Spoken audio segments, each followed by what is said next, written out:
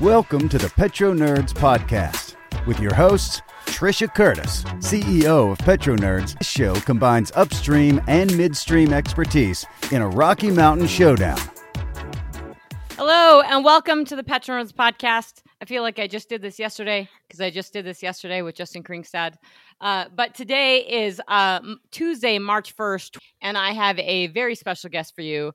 This is episode 42 of the Petro Nerds Podcast, and my guest today, this has been long awaited. We've been trying to get this on the books for a while, but my guest is Matt Gallagher, who is the former CEO and executive of Parsley, and as you know, a very formidable local producer in the Permian Basin that was purchased by Pioneer Natural Resources. And Matt has a lot of ventures and things he's been doing since then, which we will certainly talk about.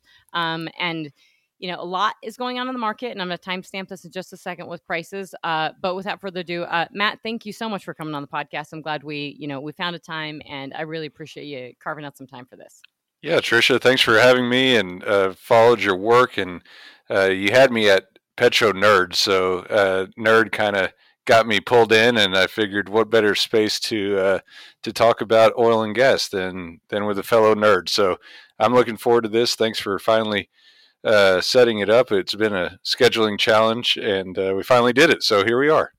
Absolutely. Well, no, thank you. That's awesome, and that's a very endearing entry point. So with that, so WTI, it is Tuesday, March 1st, 2022. I was up till 2 a.m. watching everything going on in Ukraine, and it was quite Bananaville. And Kiev has not been taken over yet, but a lot of bombings were taking place. So there's sort of that backdrop. But WTI did spike, and I think this was obviously the contracts rolling over because it's March 1st. So we weren't even close to, we were like 97 or well below $100 last night when I went to bed. And then it spiked to 105. WTI did, and now we're at 104.28. Brent is 105.72 and nat gas is 457.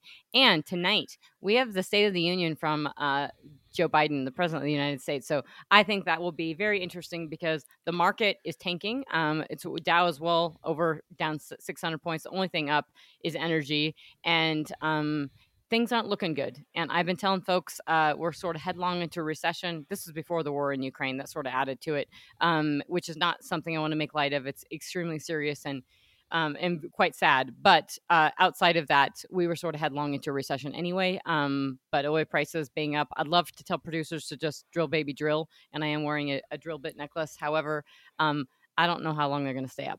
So with that, we have a lot of ground to cover. We do. No, it's this is unfortunately the geopolitical situation. The war on Ukraine is pulling forward a lot of realities, I think, that we haven't wanted to face for a long time. So it'll be interesting to hear what the president has to say tonight. But really, we've got to do as many things. We've got to reassess as Western powers, as Western governments, and how can we come to a short-term salvo to counterpunch his energy weapon that he's using on Ukraine and really on Germany and Europe as a whole. So, you know, the people on this podcast that like to listen to this and the people in this industry have a unique, probably obligation at this point to do what we can to message this properly for our nation and for the other nations to come to grips with a framework, a plan to counterpunch this through reliable energy production. So, and I think it can work in conjunction with some of the stated goals that this administration has had going into the energy transformation, energy renaissance that they're proposing. I think they can work together. I don't think it has to be, you know, and I told you so, or a look back on anything. It's these are the facts on the ground now, and let's march forward as quickly as possible. Yeah, I disagree with that the last part a bit, because I don't believe I don't have any faith in this administration in terms of energy policy. So when they have an aide today saying, "Hey, producers, you can produce more," it's a little late. And it's interesting because we actually, you reached out to me on Twitter. I think that's how we actually connected. And so we were Twitter buddies a long time ago, and I don't use Twitter, I think, the way a lot of folks do. I like lots of information as opposed to snippets of information. However, this, on Twitter, you get these conversations with people, and this was several months ago, folks saying, there was people getting arguments really easily. LinkedIn, there's less sort of arguments that sort of, here's information and people like it or dislike it. And on Twitter, it's like argument world. But there were sort of arguments. I think it was Energy Credit One there was a pushback several months ago when I said that, the U.S. could do more to actually produce more oil, to signal that we could do more. And, he basically said, no, the market, the policymakers and Biden couldn't do anything. And I really struggle with that because, from the beginning of this administration, from day one, and I do think it's really important to put it in context. No, they didn't do this, right? The administration didn't do what's going on. And every president gets blamed for, if gas prices are high, if the economy is not doing well, they get blamed for that, right? However, you get more blamed for it when you sort of put the nail in the coffin, when you cancel Keystone XL, when you sign up for the Paris Climate Accords, and when you enact on day one a climate change executive order. He did cancel, for 2 months, permits on federal land. So it wasn't as though, and at least, you can actually, if you stay up late at night and you listen to market analysts on CNBC World, you'll get folks that come out and say, this administration has had a war on fossil fuels, which I know we call that. It's crude oil, natural gas, and coal. But it's true that there is very anti-energy policy. And if you go to DC and you spend time with folks, there isn't anyone in the White House that actually truly understands hydrocarbons. So, when it comes to LNG, when it comes to permitting LNG infrastructure, at the beginning, I think there was a sense that this administration maybe was open to natural gas, as most entities were, or Europe and a lot of folks were sort of on the fence of natural gas, knowing that they need it, but they don't really know what to do with it. And that kind of got squashed, sort of middle of the road. We had a lease sale, we had a Gulf of Mexico lease sale only because it was legally obligated to by the courts. And then when that lease sale happened, it was a record lease sale because everyone knew they weren't going to be able to buy another Gulf of Mexico lease under this administration. And since then, that has been wholeheartedly squashed. There will be no more lease sales. So when, yes, have oil and gas producers been able to drill, holes on everything in the ground? Absolutely. Has there been any hey, let's permit more LNG infrastructure. Let's maybe build out a pipeline out of the Marcellus. Let's, prevent that capacity. Absolutely not. And there's not a prayer's chance in hell it's going to happen under this administration, because that would signal a leaning into oil and gas. However, we have had, the wobbling on Nord Stream 2, which is obviously done now, canceling of Keystone XL, and there's hope, I think, and I don't know if it's going to happen, of lifting Iran sanctions. And that hope has been, in play from last summer, and it keeps getting smashed down. And it's also a real problem. I mean, people may want to lift Iran sanctions now to add over 1 million barrels a day to the market, but then you have this, axis, and you could call it what you want, but it's kind of an axis of evil. It's Iran, Russia, China, and North Korea, and that's not exactly a power buildup you want to be adding to right now. No, that's, too often the narrative of fossil fuels is conflated with who owns the majority of them. So I share, that concern when you talk about that axis you just mentioned. You can't blame people for over the years associating negative connotation with oil when they're really having the negative connotation with the large sovereigns that control large pieces. So you have to dissect those two, and then start to demonstrate what we can provide from a domestic or a Western standpoint. You saw Germany completely reverse course, announce two new LNG import terminals. So they need some help on the other side of who can send them that gas. I mean, that was an overnight decision. They're facing realities, and again, this is not. This can work in conjunction with a long-term transition for the globe. Everything in moderation. What we saw was this perfect storm of underperformance of shale companies, not following everything in moderation. We had a generational discovery, and then we incinerated over $1 trillion of capital, whether you want to look at true bankruptcies or equity loss due to overproduction and over ramping it. so you didn't have the economic returns, and at the same time you had the growth of this concept of we can switch overnight into a, call it a renewable future.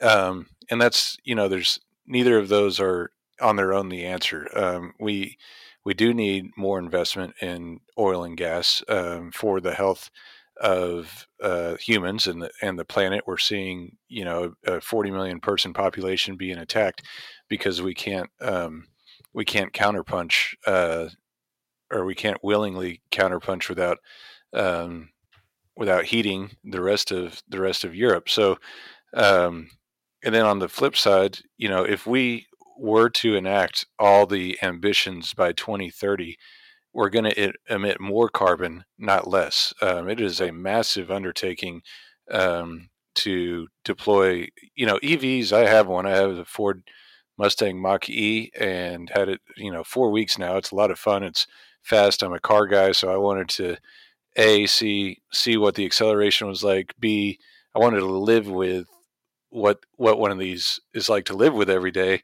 and go through the trials and the tribulations. And so far, it's been the easiest thing since sliced bread. To plug it into the wall. If there were no cost differences, it would fit my daily life just fine. But the fact is, there's a major cost difference. It's basically a Honda CR-V size, which is a $28,000 vehicle, and this was a $70,000 purchase. Now it's a lot faster than a Honda CR-V, so it's got that. It is a Mustang, so you got that. It's got that going for it. But there's a massive cost difference, and then it's being labeled as it's a huge environmental difference to the benefit, and that's not the case when these things have to get on global scale. There's lots of trade-offs that are not being talked about. So really, it comes back to consumerism, urbanization.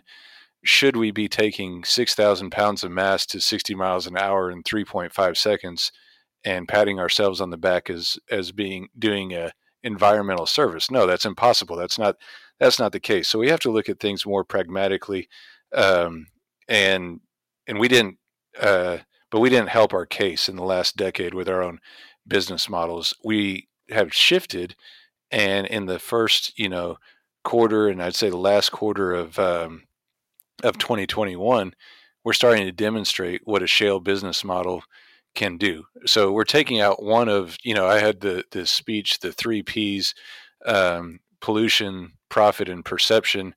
We're taking out one of the arguments, and that was the ability, a sustainable business model on the profit side. But again, that pendulum could have shifted too far. I think it's actually in a good spot for normal business conditions. I think over the next, 1 day to 1 month, we'll see if we're in a global situation that is outside of normal business conditions. And in a wartime situation, do we need a raise to a call? And is that separate from a business model? So this we'll watch it live as it unfolds, I guess. Well, so all those comments are great. It's cool that you have a Mustang. I mean, I'd have preferred I'm going to take a gasoline engine over just because, and I'm one of those people that it's like there's a certain amount of percentage of the population that likes the smell of gasoline, like I love it too. I'll always have a gas car, that's for sure. And then I have a gas, a diesel, and electric, but I couldn't believe I couldn't do Tesla. So that was the only thing. I should love it, American innovation, but something rubs me the wrong way about that type of marketing. There's many things, that individual, I mean, he opened a showroom in Xinjiang in China, as basically in January, just basically as a telling the Communist Party, hey, I'm here and I'm with you, in the place where you're committing human rights abuses and genocide. So I'm not really comfortable with that, but he's kind of all over the fence. I like that he's, a little unique and pro energy and has come into Texas, but I think he's basically in it for himself. So I don't necessarily trust him on multiple fronts. And I don't trust folks, tech guys, especially who are leaning into the Communist Party in China. But did you watch the first, or not the first, but I watched his live stream when we first went into the pandemic, and it was summer of 2020. And he hosted a live stream in Nevada, and all the crowd had to be in their cars, in Teslas. So instead of clapping, they would honk. And I just happened to chime in, and I saw that he was pushing 300 pounds, and I've never seen one. And I was like, oh, I want to see what this looks like. And so he's up there and looked fine, by the way. And he was talking about his products, and he said, and we've got 10,000 acres in Nevada. We just leased it, and we're going to grab the earth. We're just going to take out our own lithium, and then we're going to put the earth back. And all the Teslas started honking, and they're cheering for open pit mining. You know, the worst of what we have been pushing against. But he says it, and everybody honks and cheers for it. So absolutely. It's just fascinating. It is fascinating, and I think this year, so a couple things. You make a lot of really good points, but I think that mining, we all know. I mean, anyone in the energy business and I grew up around commodities, so coal and wheat and oil and gas, and I'm third generation oil and gas from pumpers in the family. And so everyone knows that if you're going to have an infrastructure boom, if you're going to build out, I don't care if you're building out windmills, wind turbines, if you're installing solar panels, if you're building charging stations, you will increase emissions. If you're building crap, you're going to increase emissions because it is powered by, unless it's powered by a damn Tesla, which it's not, you're going to increase emissions. And unless your grid is 100% wind and solar, which it's not, nor could it be, or should it be, you're going to have emissions on increasing, your on the electric vehicle side. So we know that. And I really struggle with this. I think you've probably heard it in previous podcasts, and I talk about it with a lot of folks, is that I do really, really struggle now with the decarbonization effort, because unless you can prove to me you're decarbonizing, it needs to be, the hole needs to be poked into it. And I get frustrated a little bit with the shale folks to this for 2021 and not just shale, but every business and the way they've sort of leaned into ESG, and only the E, not the S or the G. They can say it, but they don't do crap. It's basically everybody's focused on their environmental stuff. And I was very disheartened that, I've always loved EOG. But EOG just said their 2040 net zero plan, and I just got, it means absolutely nothing. So everybody's got their 2040, 2050 net zero plan, and we're talking about we could put all these producers in the entire U.S. collectively, all of them, every single oil and gas producer in the U.S. drop their emissions to zero for production, and I think it's 1% of U.S. total GHG emissions. So it's a drop in the bucket, and yet everybody's killing themselves to do it. And what's really I have a problem with is that it's the output, right? So it's now, I think a lot of these operators, truthfully, did get lucky that their earnings calls came before this Russian invasion of Ukraine, because the call to sort of, we're giving all this money to back to shareholders, and we're increasing our variable dividends and special dividends and everything. That's great. And as I have a small amount of stocks, and I had a tiny little bit of cash from dividends sitting in my TD Ameritrade, and so I went ahead and bought some EOG and some Pioneer before they, and I had never owned any of Pioneer, just not to trade. I don't trade it just to sit in there. And I just thought, because before they popped up and everybody was going to do their special dividends and all that stuff.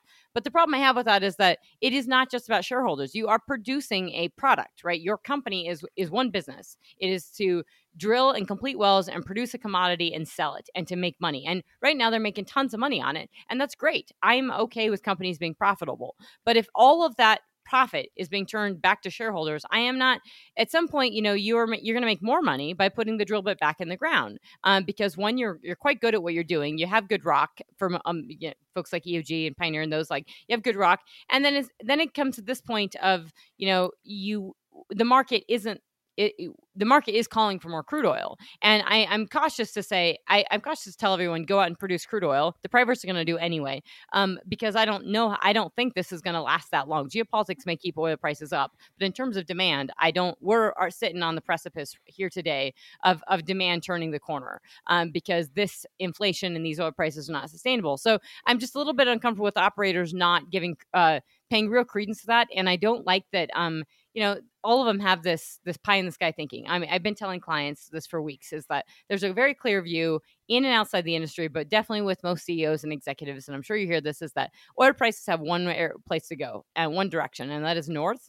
And they basically say it's because, well, the forecasts show we're just the supply and demand. And that's what all the forecasts are showing, is that we don't have enough investment, and we have a shortfall of investment, and demand's going up, and that's the answer. And I think, well, you're roughly my age, I'm guessing. So in our lifetime, we have not seen that shortfall of investment materialize. And in fact, we tend to produce when prices go up and the market's asked, the production comes out with it.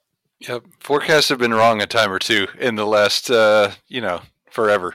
So you got to look at both sides. And you just mentioned, the pendulum that we're talking about, and that for a decade we were too wrong the other way.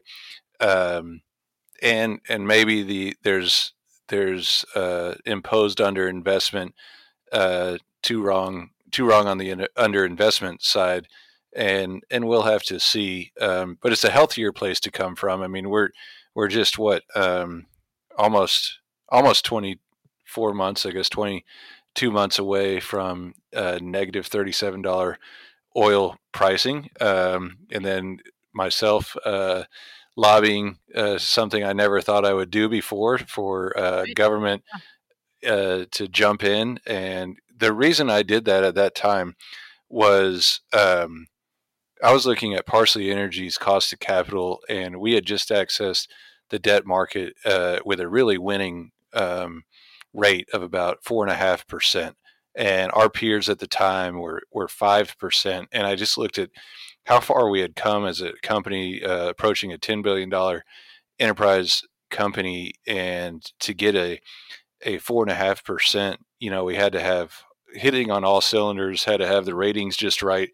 And I was talking to Ann Fox at Nine Energy Services and different vendors and suppliers to us. This was a month preceding this, and just how their cost of capital was increasing from lack of investors, and there was no appetite for the service providers to take on new debt, and how that had to be, they're in business to be in business, so they have to run that through their models, they have to put that in their pricing, and then that comes to us. We didn't want to do vertical integration. Okay, why wouldn't we just own some of these companies, and then we could play our lower cost of capital and keep our costs down? No, that's gone horribly in the past for many reasons. You lose that will, that motivation to once you have a contract with someone, service goes down. So they're always fighting for new service to earn the service, and then it just accelerated when we saw all these oil came down to about 40, and then it was trickling down to 30, and we saw this wave of inventory coming. And I thought, man, if oil goes in 20s, we're all going to have to shut down rigs, and the service side is going to pop, and they're never going to have access to capital again until it's too late.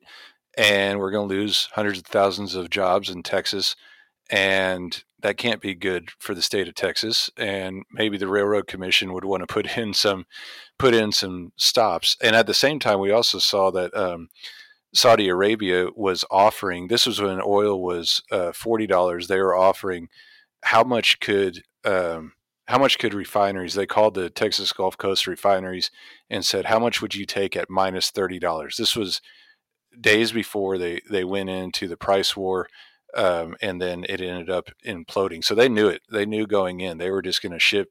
So they did dump oil on our shores, and we didn't have direct proof of that, so couldn't really. They own the Motiva, so that they own a refinery in the Gulf, so they're able to, and they do their whatever plus or minus 10%.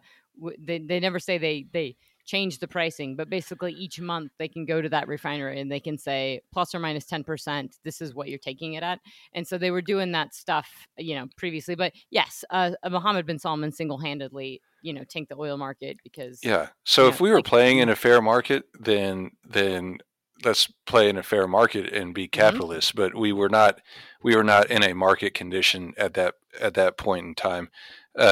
So that was a little bit of a digression past to the the past. Hence the justification of where you stood on the Railroad Commission thing. Looking back now at that, and looking back at that, at that stance, and the only reason I say that is because I did hear, and if you don't want to comment on this, that's totally okay. But when I hear operators dig on other operators or dig on anyone in the industry, it doesn't look really good. And I always get concerned, especially if this administration does not like oil and gas. I I wholeheartedly believe that oil and gas and hydrocarbons need to be very, very careful about how they work with policymakers within this administration. But that being said, when Scott Sheffield mentioned in his earnings call, and clearly they're a little concerned about private operators, growing and increasing output. But when he mentioned that private operators need to be regulated by EPA, that's a red flag to me. One, you shouldn't want the oil and gas industry. I mean, that if you think they're going to regulate just private operators, you're outside your mind. If you open that Pandora door, like that's going to crack wide open into your business. And it was just a kind of a mean thing to say. And absolutely, with this administration being an oil and gas producer, like what the hell? That's a EPA regulating any bit of that. Like it could be devastating for the industry, not just private operators. So I thought that's just when you think about regulations in Colorado, they've done it, and I worked in DC. So when you want regulations to help you have to be careful that it sets precedent that it just keeps on going. So it's just one of those things I was thinking about that in context of the Texas Road Commission thing of, it's in Texas is different. So you can bring it take it back out. But the rest of the country isn't so much. In Colorado, when the oil and gas industry was like, hey, regulate us, it never stopped. And now you can't get a permit in Colorado. And that was, I'll just jump back to the proration. And I think that was the biggest slippery slope and some input I took, making calls around, who agrees, who doesn't agree. Actually, at that point, most of the small guys, more so than Parsley Energy, were for it. I mean, we were healthily hedged. There was nothing particularly in it for Parsley aside from I'll double down on this. I mean, when you're in a unusual non-market condition, there should be boundary conditions and a framework. And I think it played out exactly as I was concerned about it. And if we could have stemmed the negative 37 oil, if it would have landed at 10, just think of the insurance actuary business. Yep. I mean, it's happened now, negative 37. So when you're putting on a hedge position, you have to calculate what if, and now you can go to that. So it's driven a huge amount of cost, kind of this silent hand of cost throughout the system. What happened to the service providers was as feared. And now, of course, pricing is back for them, but they just don't have the staff and the labor. There are people that just don't want to come back into this industry. The delta of our pricing is not as large as it used to be in 2011 to 14 to an Amazon warehouse, Amazon driver, when we're talking about truckers, et cetera. So I really viewed it, and probably naively so, or maybe naively so, as a non-market condition with a point in time. And the regulatory bodies or the framework in Texas and the pro business attitude in Texas, I thought would have been able to put a condition together that unwinds itself. That's naive because I'm not a politician. And once someone tastes a little bit of power, they maybe keep it and never relinquish it. And as you're seeing, but I in Colorado and others, but I think that's more to do with their bias towards. They're not biased towards business. They're biased towards other drivers there. So.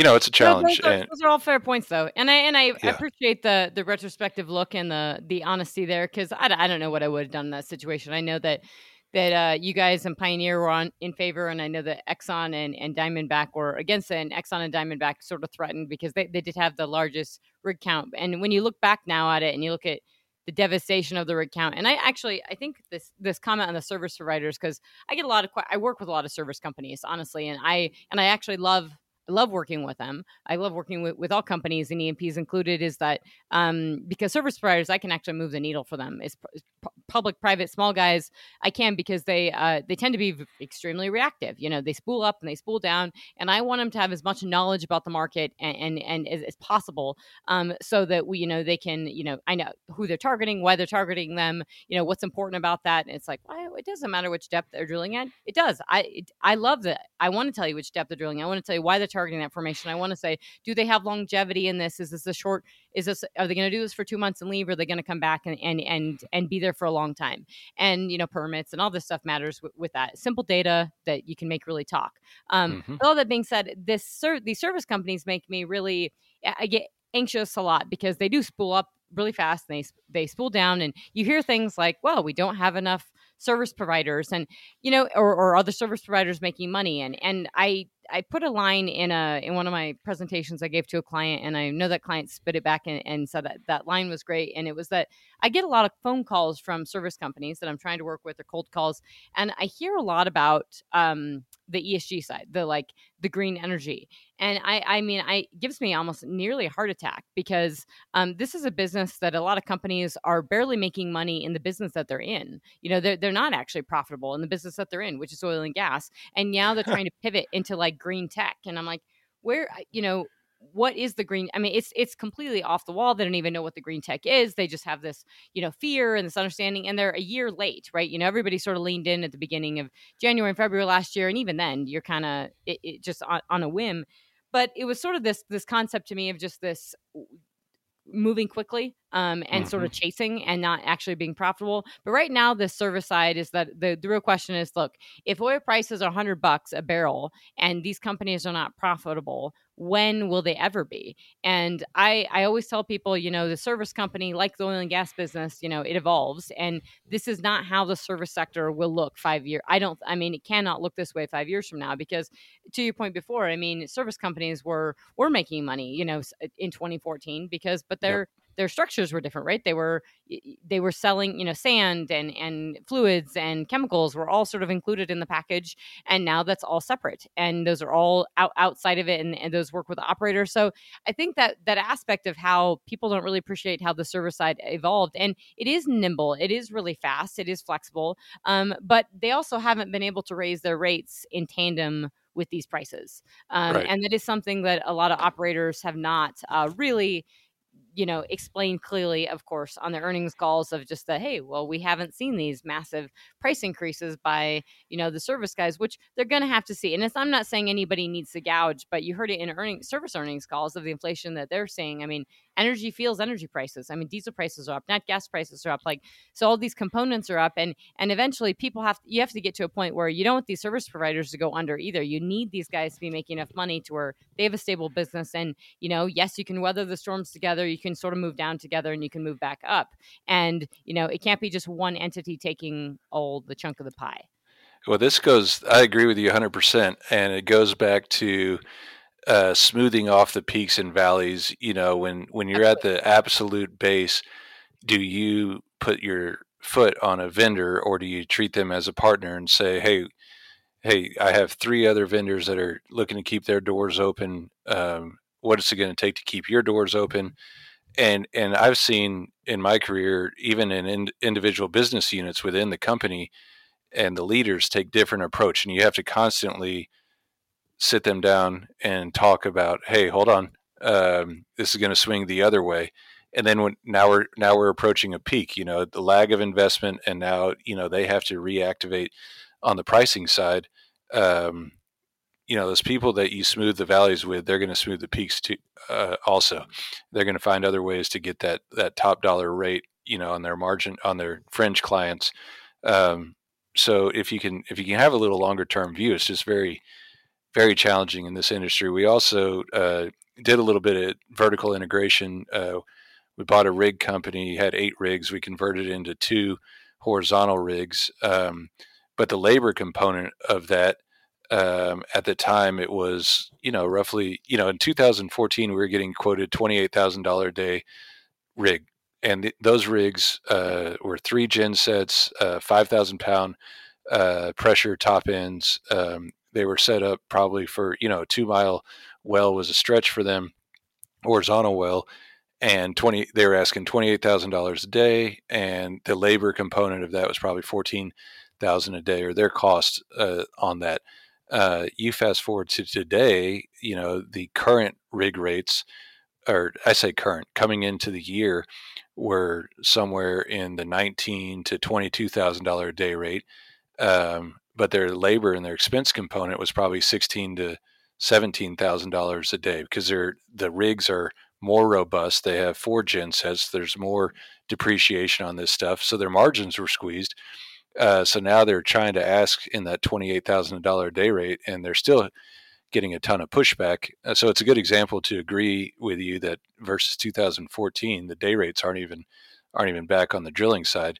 But it also comes back to policy. And when I'm trying to say think of things longer term, you need a little bit of certainty, and all those measures. As much as I want to be constructive with anybody I do business with, both political side, how do we come to a solution? How do we win here together? What are your big concerns? Okay, carbon emissions. Well, let's look at, are you talking about in one state or are you talking about across the globe? Because everything that we produce, it helps mitigate about 15 tons per CO2 or per barrel equivalent from somewhere else that is produced. So, or are you going after something else? But those early policy uncertainties, shutting down for really arbitrary reasons, pipeline is as an example, no federal permits as another example, even though it was 2 months and they got back on the trolley. That drives uncertainty. And when you're trying to build partnerships with a vendor network, and let's say a frac company needs to go out and sign a long-term contract for their fluid end replacements with a small fabrication shop in North Houston, and that company needs to hire people for 2 years. It all has impact. So you need to drive a stable environment, and we're really getting outside of that with our policy. We're trying to drive outcomes through policy instead of making frameworks for market conditions. And it's so I do agree with you that we need to reboot on that approach for sure.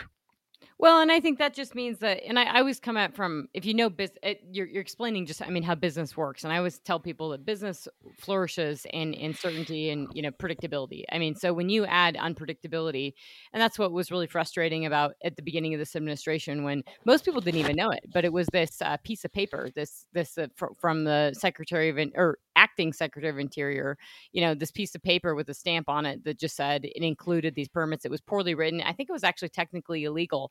And yet it was done. And actually, we've had lots of things with the Senate administration and other ones that have been illegal and then pushed back in court. But that really impacts business. And so I think that people don't realize that you have to have this stability and predictability for business to thrive and to flourish. And if you want to look at sort of what not to do, or yes, you can talk the talk about reducing, basically nobody wants to have oil and gas anymore in the world. So they focus on, policing, from the regulatory side, but not doing anything about the actual demand side. And I don't want them to, frankly, to do anything about the demand side. But the reality is they get into a situation where in the UK and Europe, where they have production has declined massively for gas production, and yet their consumption has not declined in tandem over the past 10 years. And they get to where they have this big gap, and those imports are coming from Russia and other places, and they're in the position that they're in. And you mentioned too before, there's two things I wanted to rewind back on. That was, you did mention in Europe, the reversing policy. And I think it was, and I tried to recap this yesterday when I was talking with Justin, but the chancellor, a new chancellor of Germany, did give a speech 2 days ago, and it was a 30-minute speech. And within that speech, this was a wartime speech talking about how they are adding money, how they're increasing immediate funding to military efforts, for one. Two, that they were putting 2% of their GDP going forward to military spending. They were finally going to be hitting their native requirements because they hadn't been. And then lastly, that on energy, and they said, yes, we want to continue to pursue renewable energy because we want renewable energy to help us to get off dependence from Russia. But also they were going to, as you pointed out, they're going to be investing in natural gas imports and natural gas storage. They didn't mention coal, which they are thinking about not reducing as quickly, and nuclear within that speech. But those are also on the table. So the reality is that, when you push too hard on something, or you have to, even if you do something, the world around you changes, and you have to be flexible and adaptable to that. And the oil and gas, I think, is included in that. And in addition to that, the minus 37 oil, I think, to me, is still fascinating, because I believe that the CME Group, I don't think it was supposed to technically go negative. I don't think it was allowed to go negative. And then they basically changed the rules the weekend before to let the contracts go negative. Okay, sorry folks, we had a bit of a technical difficulties there. So if there's a disconnect in the conversation, that's real, because I was talking to myself, and I don't know where Matt was on that conversation. He was disconnected, so we're bringing this back together. We got reconnected, and we were joking that it was the Russians attacking us after I challenged them in a tweet that I said, hey, we're trying to replace your imports, which is unbelievable that we're importing from Russia. It should stop immediately here in the U.S. But yeah, we had to up our website's denial of service defenses after that. So after that tweet. Yeah, so we were just saying, I think it's in total, it has increased actually over the last year considerably, but it's still about 500,000 barrels a day total between products and crude that we import from Russia. So we were both saying that we can bounce this out pretty quickly. There are things that, as the U.S. shale industry, this should be a, hey, can you produce that? We 100% can, and I'm pretty damn sure that we can get the refineries to run a little bit hotter and bounce out that product as well, so that we can just full stop, no more Russian crude oil. And that's a great idea, where it should be set, in this little bucket of, hey, this is a wartime response, and it's happening under these conditions immediately. And I think between all the operators, that should be an easy call to have happen. Yeah, and I think we haven't talked about recession risk, which I keep mentioning, and I think it's very serious. So I want to touch on that. But when you were saying the minus 37 before, and I'm not sure where in the lag of the podcasting lag, I was mentioning that I don't think minus 37. So when oil prices went negative, I remember watching it, as we all were probably watching it, going, "Is it going negative? It's going negative." And I don't think it was supposed to do that. Like, I don't think the CME Group basically changed the rules the weekend before, allowing the contract to go negative. And to me, that was another BS kind of illegal thing. I think there was only 6 million barrels in total that got caught up in that, sort of stuck at minus 37. So yes, 6 million barrels, the folks that on that end lost money. However, it just kind of was annoying because people really fixated on it. The market did, and it jaded the market. And it certainly, when people talk about the shortfall of investment now, in air quotes, minus 37 was certainly a component of that, of like everybody was just scared. It drives me crazy though, because, and I start all my presentations now with this picture of myself on a tank battery, because I always say I grew up around this business, and I just want to keep everybody focused on this. Okay. That's right. This is a boom and bust business. Yeah. When it is booming, nobody thinks it's going to bust again. And when it is busting, nobody thinks it's going to boom again. And right now we're sitting at $104 oil. And if you feel comfortable here, you shouldn't. Yeah. This is not a comfortable place to be in. Prices are too high. The market's tanking. This is, we have very high inflation. We have very high oil prices. And I'm going to about put a chart on LinkedIn and tweet it, is that oil prices and housing prices oil demand and housing prices in the U.S. move in perfect lockstep. You can chart them, put them on a chart, and put oil demand goes up, housing prices go up. And when housing prices come down, so does oil demand. And our average home prices in the U.S. are $500,000. The average home price in the U.S. and the average mortgage is nearing $500,000. We're at banana levels we're at way pre-2008, 2007 levels for this type of stuff. We added $1 trillion in debt, just household debt, in 2021 alone. So in nominal terms, it was the highest rate of debt increase since 2007. And so, I mean, we're just at this sort of level where this isn't good. And no, there's a lot of funny money pumping through the system. The one bullish point I have, or just frame of reference or context, is we get fixated on $100 a barrel oil. Now, granted, there's really unique conditions driving this right now, but that's just a number, just like the negative 37 happened, and it's a number, but that is equivalent. It's much more bearable today than it was in 2007 and 2008. Household incomes have grown, savings have actually increased per household. And we didn't see demand destruction until you went into the recession. It wasn't the $130 and $140 oil early 2007 that was causing demand destruction. So I find that interesting. It is bearable, that is not going to pop the economy. $100 But it oil. was your leading. It's sort of, so when you stack all these up, it's your leading indicator. I mean, GDP and the current account deficit. There's some leading indicators that lead you into this. And so when you look at oil demand, and I do think it's important because the U.S. is a transparent market, right? And there's a million topics we're not hitting on, but when people look at oil demand, I always tell folks it's look back. For the global oil demand, you're constantly looking back and you're revising the data, and that's what happened. The IEA just revised their data for 2019 and 2020. I think what the IEA is criminal with their 2030 forecast. It's literally putting countries at risk, and they're not showing. And I actually talked to a German reporter about a month ago, and she said that her son, she lives in New York, and she said that when they shifted from an oil boiler system for heat to natural gas, her son moved out of the house for about a month. He was so upset at them for being a traitor and not doing their part. And she said, well, we need to heat the home during the winter. We can't put solar panels. That's what he was arguing for. And now this was a month ago, and they were experiencing the high pricing in Germany. And she just said, I said, what's the sentiment like over there? And she said, a decade ago, we just feel like we weren't told the whole story. And we still feel like we're leading on a lot of fronts, but, we weren't told the consequences. And that the way that the IEA is promoting, this, I talked to someone who believed that in 2030, oil demand was going to be 30 million barrels a day. And that's how they're running their business and their investments around it. And that's disingenuous. It's dangerous. And countries are being run that way. And Absolutely. And we're seeing the implications.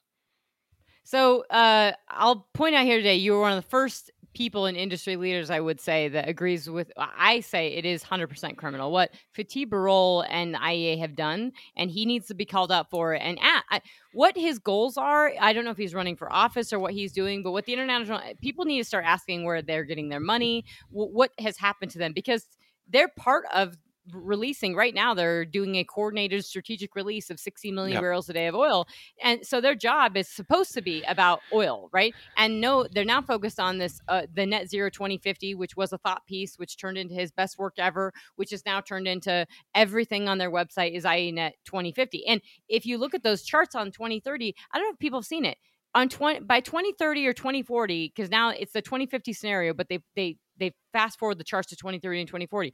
We have to reduce natural gas demand globally by 60% by like 2030 from today's levels.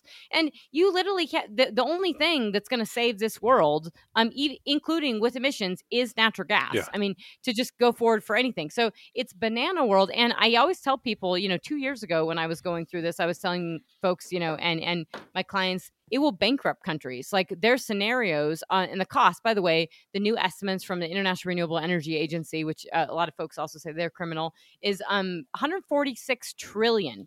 And I'm hearing numbers of almost like 200 trillion. These are bananaville figures of what it's going to cost to get us all renewable. And the perfect example is like, I think Germany is a great example in terms of what's happening. And I think, Terry Bros, the podcast that just dropped this week, if you haven't listened to it, it's awesome because it's all European energy policy. And he goes into the magic math that he air quotes magic math that the regulators have, and I met him on a panel I did at the beginning of this month with the Global Gas Center. And my panel that I was moderating was the European energy crisis. And I had a German utility provider on the panel. And I said, hey, I just don't buy that y'all are okay with spending this, the average consumer is okay with having the highest electricity prices in the world. And he says, I think we are. And I was like, well, you might think that. And I kind of think that sometimes when I talk to CEOs, if they're like, well, I'm okay at these price levels. I'm like, okay, of course you are. You're making crap loads of money. Other people can't handle this inflation, these oil prices. And I think these German utility providers, they keep saying this of like, this is fine, we're going to do this. Well, one of the guys showed his chart and he shows, and it's on this webinar, you can look at it, but he shows his chart and he says, this is what we're supposed to hit.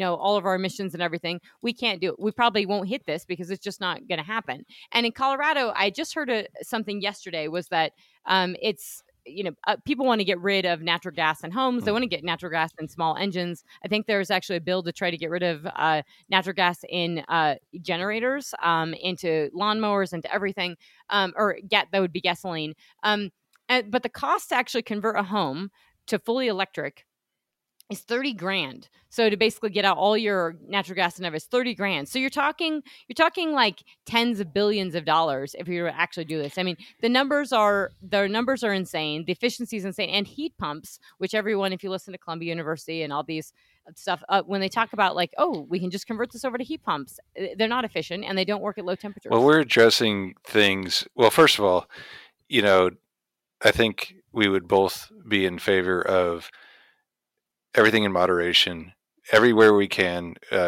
making improvements, in our own operations, doing things with less emissions. So it's really hard to get caught in this trap of sounding like you're not supportive of all that, but talking reality at the same time. But we're fortunate in our lives that we are disconnected from billions of people on this planet and their plight and their goals. And another podcast I recently listened to, it's called it's by Barry Weiss, but she interviewed a guy, Rob Henderson, and it's called Luxury Beliefs, and it's about this disconnection and saying things that may sound good but really hurt the masses. But the people that are saying these things have not had to come up through, they have not had to live with what they're preaching. So it's and that's what we're talking about here. It's these things have major consequences on the price of a tortilla. What we're seeing in wheat prices right now, and corn, obviously with what's going on in Ukraine. I had no idea that they had such a large, I grew up in Indiana, so I was a little homer. Okay, we're back. So what I was most surprised about was corn and wheat, and I grew up in Indiana, in the oil field, but plenty of corn around, so a little bit of a homer when it came to corn, and I couldn't believe the global impact that Ukraine has on corn. So those types of things, the inflationary on our food, and these RINs and the ethanol mandates are driving up the cost of food as well. So the policymakers just aren't as connected with Joe Public. Renewable identification number. You really have to be like a corn person and an ethanol person to really understand. I don't know if somebody's dropped RIN on this podcast, maybe except for myself. Yep. So yeah, previous life when I studied ethanol and RINs, but yeah, great little anecdote. And I grew up commodities as well, and didn't know your Indiana corn boy, but my grandfather on my mom's side was a wheat farmer. And so I grew up around that my whole life. And then, I had a lot of relatives working at the coal mines, which will be shut down within years now, and the power plant. And then, my dad pumped oil wells, my grandpa pumped oil wells. And so fortunate in a lot of ways to really, really actually understand commodities, and wasn't raised with money. So, I mean, we did work for everything we got, and very strong work ethic, and wouldn't change it for anything. But there's a difference in understanding that, of like where stuff comes from and how, what the cost of it is. And, if the wheat was too wet, and taking it to get sold, and not, getting crappy prices because you're in the middle of nowhere. It's dry land wheat farming, and you got mountains around you and lava rocks. And I mean, you're barely going to break even. And then of course oil prices are up, and that's great for my dad, but it's bad for my grandpa. I mean, it was just something you grow up knowing this stuff. And I do think there's something about and I was driving my German Shepherd, and I'm driving my F-150 back to my house Sunday. And I was thinking about, all the stuff with the, watching people and their families in Ukraine pack their lives into a backpack, and folks today, they have women on BBC talking about, they're worried about escaping to get their kids, chemo treatment because they got all these cancer patients, these children. And so this is nothing, we have very little to worry about, sort of in the standpoint that we're in, and we are in an advantageous position to think about this. But that all being said, this thing about the recession risk and oil production, and we talk about these leading indicators, but these grain prices we are seeing these high prices, not just across every single indicator for inflation in the U.S. And I point out that between 2019 and 2021. there were only two countries that had a higher rate of inflation than the U.S. in the entire world, and that was Turkey and Brazil. And that is not a category; those are not categories you want to fall into.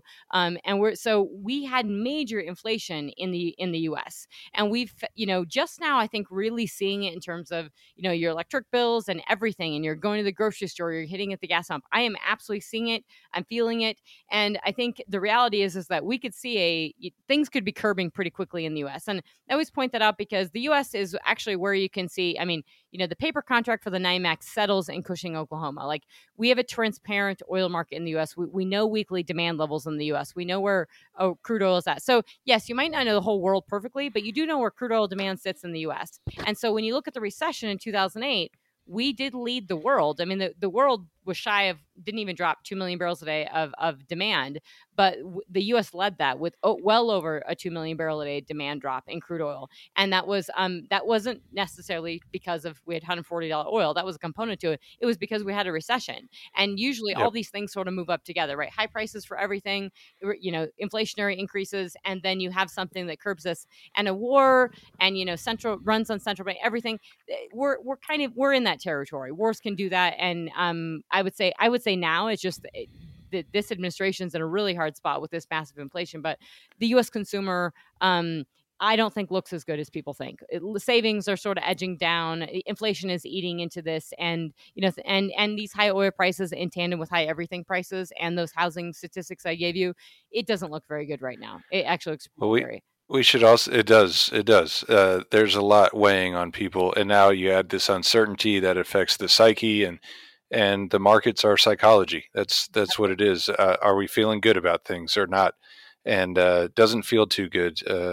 Talking about those kids being evacuated and trying to get cancer treatment, that has to impact things. I think we should take a separate bet. Do we think today's Tuesday, March 1st, do we think a week from today, Tuesday, March 8th, there'll be an Iranian deal? I think there will be. Yeah, I think there will be. If I'm a betting and I am a betting person, I think there will be because there has to be.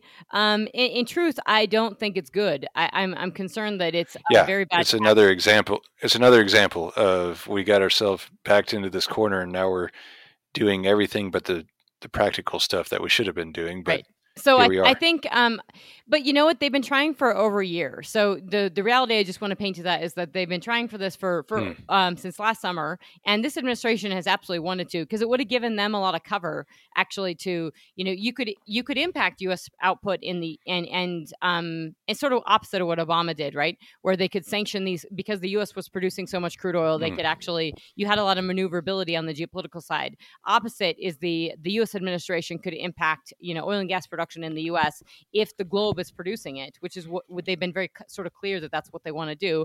Psaki has said that in press conferences, is that they can sort of impact global output or rely on global output and impact it U.S. here. So I think that they've wanted to do that, and it hasn't happened because Iran is not quite playing ball, and we have very hardline leadership in Iran. So I think it may happen. So if I'm betting with you, I'd agree it's probably going to happen because I think they're in a rock and a hard spot, and the world desperately needs another 1 million barrels a day output. However, I think it is a bad call. And if we already are in trouble with a very strong China-Russia alliance that the market is not paying attention to that. In addition to the recession stuff, I'm very worried about. I am very seriously worried about, there's 146 billion in trade, almost 147 billion in trade between China and Russia that takes place. And the market's been really naive to say, well, China just doesn't know what's going on, and I don't think they really want this. And they may not want war in Ukraine for sure, but if you don't think they knew about it, I mean, literally Putin and Xi Jinping just spoke on the phone days after the invasion happened. So there's a direct line of communication. They absolutely know what's going on. And they waited till after the Olympics. Exactly, and they've coordinated this, and the big deal that they signed. BBC actually does a really good job with their real story. They do like a 1-hour dive on these things, and they just did one on China and Russia. And there's a woman on it, Bonnie Lin, who works at CSIS, and she was talking about that big agreement that they signed. And even sometimes she's a little bit more like, this isn't such a big deal, but that huge agreement that they signed, and as people know, I spend a lot of time on working on the China stuff. it is really significant. It's a very, very historical document. There's a lot of meat to it. So I don't think if folks think the end goal is Ukraine, I think they're miscalculating Well, because it's also, I agree. And it's, we kind of say, or I've said, that Germany has gotten themselves dependent on Russia and XYZ. But what are we doing with China? I mean, we love $5 t-shirts. We are so dependent on China. The COVID test I took, they're made in China. This is 2 years into the pandemic where we were worried about our supply chain, and the tests we're taking are made in China. And I don't know how we say we have leverage against them unless we want to greatly affect our way of life. So if they ever decide to align more overtly with Russia or do something negative, I don't know our repercussions without greatly affecting our way of life. So maybe we need to start, diversifying some supply chain more proactively here, because it's not pretty. Well, and that's why I'm really, really big on the climate change piece, because I don't think people appreciate that how nefarious China's role in promoting climate change is. And so it's great when you're promoting a problem, you're contributing to the problem, and then you're selling the solution. Yes. So, and China is very, very close with Europe, and so it's a piece that's not highly looked at. If you look at the trade relationships and the inability for Europe to push back on China, it's significant. And partly that's because Europe is so hell bent on climate change, and and they're buying a lot of wind and a lot of solar from China. And so you can't criticize China and Xinjiang without having your hand slapped and getting repercussions. And China has done a very, very good job at making clear, if you say anything against them, if you're Australia and you say, hey, we want to look into the origins of the COVID crisis, you will no longer, your wine will be banned and your coal will be banned, and damn the cost, and that's what happens. And so Europe's very much in that spot, and now Europe is extremely preoccupied with this war in Ukraine. So if people haven't noticed, you're hearing very little on China. They had a property sector that's backsliding, and these property developers are going under left, right, and center, but no one's talking about it because we're very squarely focused on Ukraine. I'm not saying this has gone the way Putin has thought it would go. So it seems like that their casualties have been higher. War never goes the way you exactly plan, but if you don't think this was coordinated, and if you don't think that there's an incentive for these two countries to be sort of working together, it's huge. But the climate change thing really does drive me. It really does drive me batty. And that's why I harp on, when you say you're decarbonizing, show me the numbers and show me how it works out globally, because China has an incentive to make sure they're selling you those wind panels and the solar, the wind turbines and the solar panels, which are made from forced labor in Xinjiang. And I'm very, very uncomfortable with that. And so if you want to build it here, build it in, get it from Canada, get it from a developed country where you know where that supply chain is coming from, but there's no excuse to get it from China. So t-shirts, yes, those are also made in Xinjiang. That's not great either. So yeah, separating yourself from China is huge, but it's one of the many, many serious issues in this long laundry list of issues. Oh, we got a lot of work to do, don't we? We do. And I know you need to run. I probably need to run too. But before we wrap this up, I don't think folks know what you've probably talked about this in other podcasts, but your new company is called Green Lake Energy Ventures, correct? Yes. Green Lake Energy Ventures. So, we sold Parsley, merged it into Pioneer. It was a very tough kind of emotional process for me, because strategically I was in agreement. I thought this is an amazing thing for the shareholder. But here I am 2 years into a young person with the opportunity to be a CEO of an amazing company. We had a great culture, knew almost every employee, got up over 500 employees. It was just a super rewarding thing to be a part of. And I knew what that impacts on the other side. So I didn't know what the next was going to look like. So I was kind of twirling my thumbs, for family reasons, just could not, we had a decade sprint of 24/7, could not go back immediately into the public world. So what is this going to look like? Well, here in Austin, there's Lake Austin, and you can see it from the back patio of our house. And had a 5-year-old, 7-year-old boy, and in the mornings during the pandemic, we'd walk back there, and during the week, it's just calm as could be, and it has a green hue to it, so they would call it Green Lake. And then we were brainstorming on company names, and we didn't even know what the company exactly was going to do. We knew we were going to drill wells, or I knew I was going to drill wells. My boys didn't. So we Green Lake, kind of one of the boys helped come up with that name. So that was a lot of fun. We live in the Westlake area of Austin, and we didn't want to. Okay, Westlake, Northgate, Bridgeview. How do you get there? And that's where Green Lake landed from.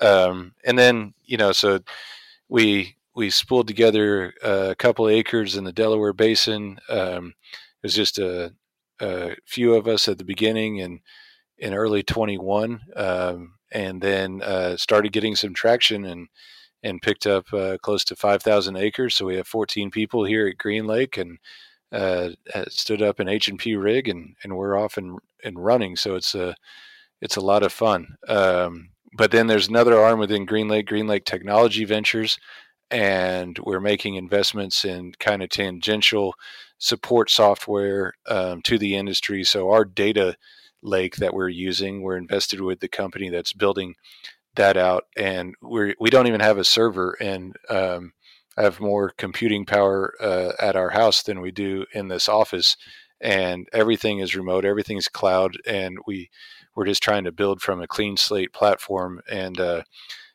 looking for some solutions there, looking to invest actually on the ESG front, but on the technology front. So the shovels and the things that can enable some of this, that's what we're working on. So on the website, I do have a center tile that says renewables.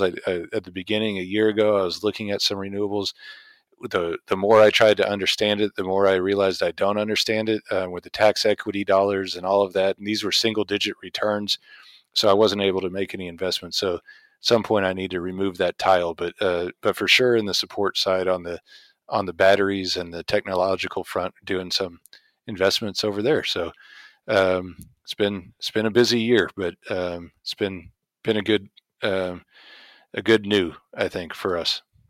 That's awesome. That's really awesome. And I appreciate giving that explanation, because I think there was when I first talked to Matt, we were talking about, there was this Twitter storm of people texting me of like, what's he doing now? And he's doing all this green stuff. And I'm like, I don't think that's what the company is. I mean, it was like, I don't think that's what the company is. And then you were telling me you were drilling. So one, I do think you did have a fantastic reputation. So I didn't know you back then, but I knew that, what I heard was great, of that if you want to meet a young leader in the space that really knows what they're doing and has a team behind him, I only heard positive things from Parsley. So it wasn't surprising to me that you were able to, wrangle up the money and be able to drill some wells. So I think that's awesome, and wish you guys a lot of success. I would love to, help out anywhere I possibly can. And separate from that, we also talked about, when we first talked on the phone, we were talking about responsibly sourcing barrels. Yes. And I was thinking about this ESG component, which I think is so relevant now. And I've been thinking about this and talking about this for sort of 10 years of that, I know where my barrel in Canada comes from. I know where my barrel in the US comes from. I know that it's not produced with forced labor. I know if I'm flaring, I know the methane, everything. And so, there's more things we can do here in the US on methane reductions, on everything. But in terms of, humanely sourcing a barrel of crude oil, also, keeping the revenue in the U.S., not exporting it to not exporting it, giving the money to Iran, giving the money to Russia, giving the money to, unstable dictatorships in Africa. I mean, this is really quite serious. And I think it's a big deal that, a recognition we consume. This is still a roughly 100 million barrel day production and supply global market. And so sustainably sourcing these barrels, which we absolutely do in the U.S., is just an important aspect of this business. Absolutely. And I think, there's absolutely a market for it too. I saw on a weekly data that we used 23 million barrels in the U.S., which is actually quite scary when you look at the projections. Yep. But let's say that there's a market for 5 million or so of those to be people are buying organic milk, and I do as well. So there's a market for a premium product, and we have a premium product. So oil is totally organic, by the way. Oh, totally organic. You can't beat that. So So yeah, I think we should sell our organic oil. Yeah, organic, sustainably sourced, homegrown. Yep. Yeah, is it local? Gluten free. Correct sand. Yeah, gluten free. Yep. It's great. All right, well, we could go on a number of tangents, but I really want to thank you for joining me on the podcast. I'll have to have you back because I'm sure we barely scratched. This was a lot of fun. Yeah, absolute ton of fun. Fantastic guest. Hope the listeners think so as well. But thank you so much, and we'll talk soon. All right, Tricia, thanks a lot.